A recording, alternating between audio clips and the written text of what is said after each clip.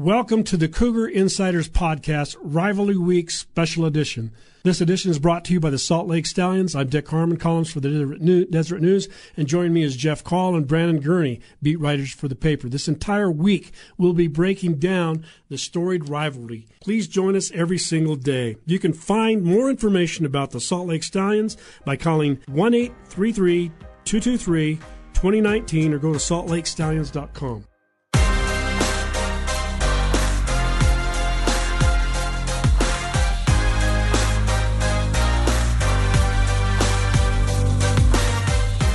Hi, this is Dick Harmon, and this edition of Cougar Insiders Podcast, we're going to be talking about the top 5 BYU-Utah rivalry games that we can remember, or at least put emphasis on. We may not disagree, but we're going to have a little fun with that. The top 5. And gentlemen, I don't know if this is going to make the top 5, but I remember back in the day in 1988 at Rice-Eccles Stadium, the University of Utah just killed BYU. Mitchell, their quarterback, who went on to have a great NFL career, who now working in local radio, he led the Utes to a thumping. It was the most points ever scored in the history of this rivalry. 57 points. It was 57-28. The next year, there was a revenge game with Ty Detmer. Ty Detmer was starting in 1989, took over for Sean Covey, and he ended up he scored, I think, 8 straight possessions. Ty Detmer led that offense to a score. It was 49-0 before the University of Utah even scored. He had 700 and some odd yards of total offense.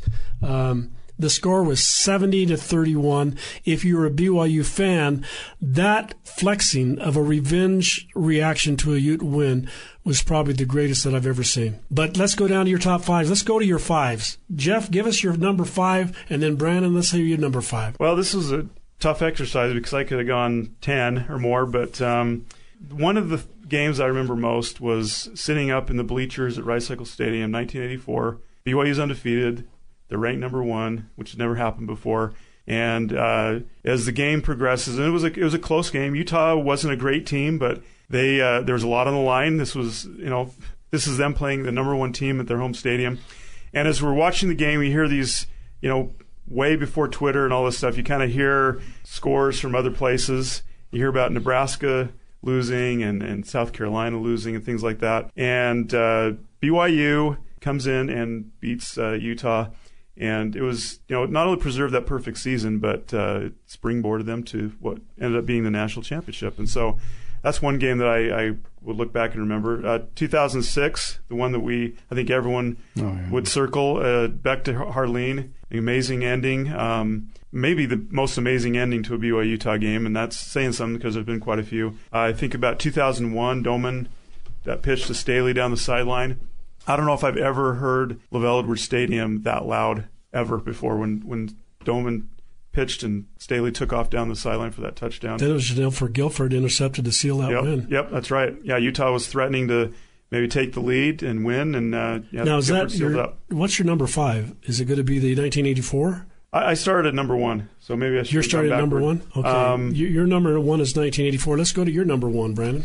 My number 1's 2006. I don't think you can beat that game. Just the drama and how it ended was just unbelievable. My favorite moment about that game is I remember I was waiting to interview players after and all that. And I remember John Beck's dad, Wendell, was there. And if you know Wendell, he's really emotional. We kind of had barbs back and forth and all that. And John just went through the gauntlet during his BYU career.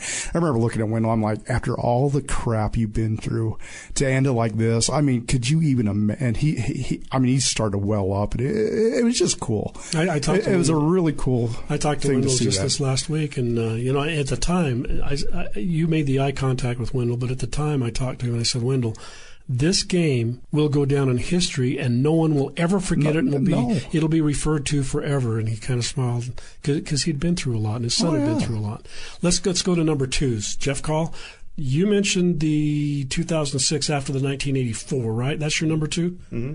Okay, and your number 2? I think this is the most overlooked game, and I thought it was an absolutely unbelievable game. And I went to the game. It was the 2000 game, LaVell's last miracle, where BYU was just dead in the water. And they were dead as a season. They were dead in the game. And Doman just throws up that pass, and somehow Pittman just runs right under it. And it was wow. I mean, if it wasn't for the Beck to Harleen thing, that'd probably be the single maybe the biggest play. I mean, well, I'm sure we'll get to Austin Colley's big before that play, though, then the Utes will tell you that Luke Staley fumbled the ball, and Ron McBride swears that it was a fumble and it should have been dead right there, and there should have been no Pittman play. But Jeff Call, on that particular thing, you had Brandon Doman running for a touchdown in the final seconds to end Lavelle's career.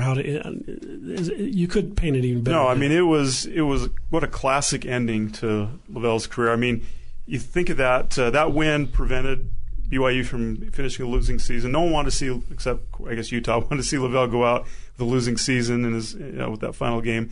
I remember standing in the end zone on the opposite side of that play that we talked about, 4th and 13, and you're just thinking, this is over. I mean, this is how Lavelle's career is going to end. How sad is that? Yep. And then from our vantage point in the end zone, you see Doman throw the ball up in the air, and I'm just going, where is this going? What is he doing? Yeah. Why is he throwing it away? Then all of a sudden, Jonathan Pittman comes down with it. And then the next play, another long pass, Pittman comes up with again. And a couple plays later, Doman ran it in. And I'll just never forget BYU players lifting Lavelle up on their shoulders. Just the joy. I mean, Kalani Sitake was there as a player. It was his final game as a player at BYU. And he was one of the guys that hoisted Lavelle up. And it was just an absolutely amazing ending to a game and to a career. Exclamation point for Lavelle, certainly that. Number 3, let's talk number 3, Brandon Gurney. I don't know if this is my third one, but I'm going to bring it up because I think when you just look at domination and what BYU fans like to remember what the rivalry was, I think what exemplifies that maybe best was the 1996 game, where it was just as thorough of a thrashing as I've ever seen against University. Check out these numbers. BYU rushed the ball 63 times in a football game and passed it 12 times. Ronnie Jenkins. Yeah.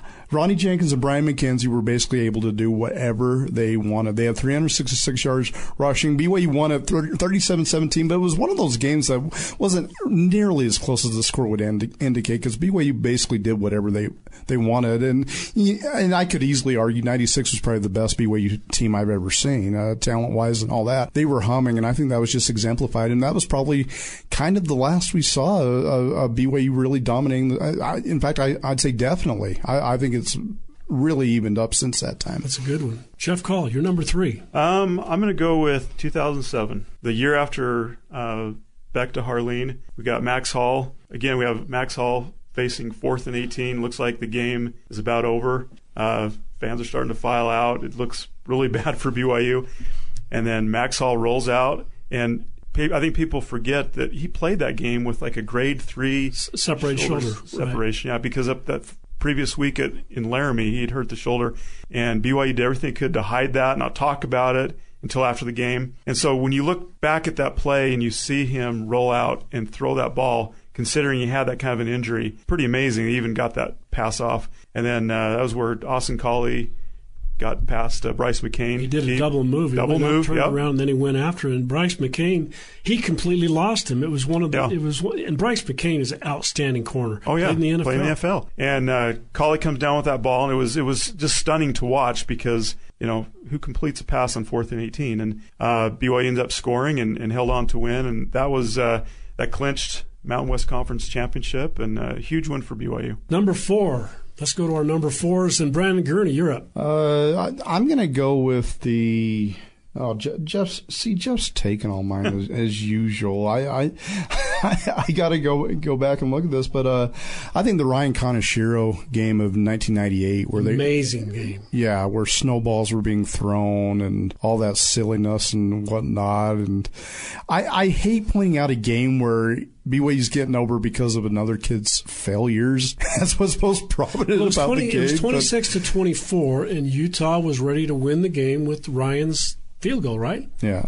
26-24. What an odd score, but a field goal kicker could have won it. Mm-hmm. Take us back to the emotion, what you saw happen on the field, and then Ron McBride's reaction on the sideline. Well, I just remember Ron McBride. He's probably doing some silly Ron McBride stuff that he does, some Mafu type stuff. And I remember him looking around just like, oh, oh, that's what you remember most because he was just ready to celebrate. And then it's like, he missed that? I'm not remembering right now how long the field goal was, but it wasn't a long field goal. And, man, just the gamut of emotions. And what's amazing when we talk about all this is just how many good games they've been. I mean, we're pointing out BYU's wins. Utah has at least that many wins that are as dramatic as the ones we're talking about that came up on BYU's side. So just a fantastic rivalry game. Just the fact that they, I think, won in the series for the first 40 or 50 years. Every game they won. But Jeff Call, you're number 4.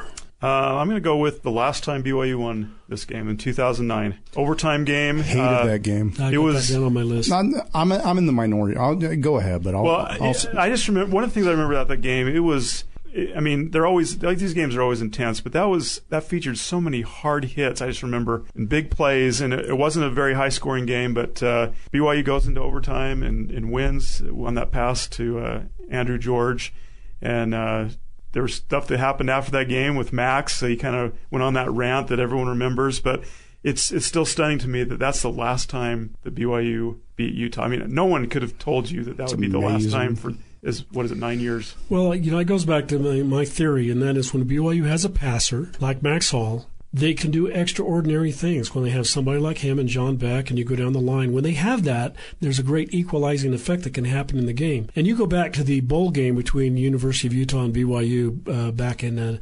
2015.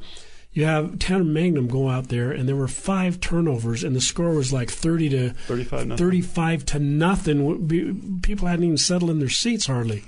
And then it comes back, and BYU has the ball driving with the chance to win that game. And Tanner had a great game, and he kept throwing and getting yards and a very good UT defense. And Utah came with the stop, and the game was over. But that has to go down as one of the more dramatic and the only bowl game between these two teams. But, these games, usually Brandon Gurney come down to the last play or last couple of plays. Not always, but even in recent history with Utah's dominance, they've come down to a couple of plays. They have, and I think we've gone over all the reason I hate that game is because I still, everyone disagrees with me, but I still don't understand why BYU played for overtime. They had the ball with plenty of time and 2 timeouts, and they just sat on it and went to overtime. I don't understand why you don't, and it just bothered me, and I was just so confused that the whole drama was kind of lost on me because I was just... That was the Jake Heaps year. No, I'm talking about the 2009 game. Well, there was that Jake Heaps. Remember when they marched down the field on Utah? Yeah. Brandon Bradley, I think, had an interception that was ruled a fumble. Something like that. And then BYU had the game.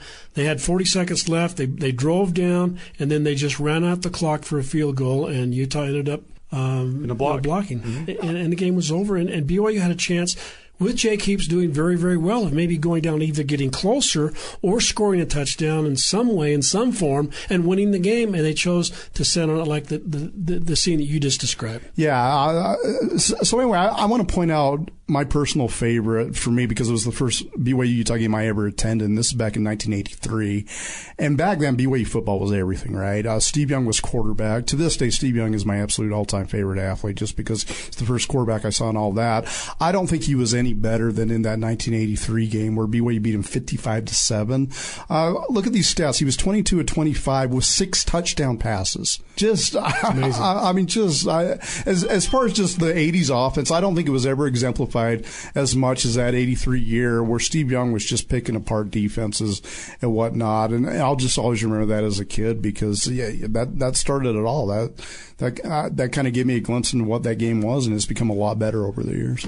You know what, gentlemen? Thanks for sharing your top 5s, reliving these games. There have been so much drama. There's been such great big plays from big-time players.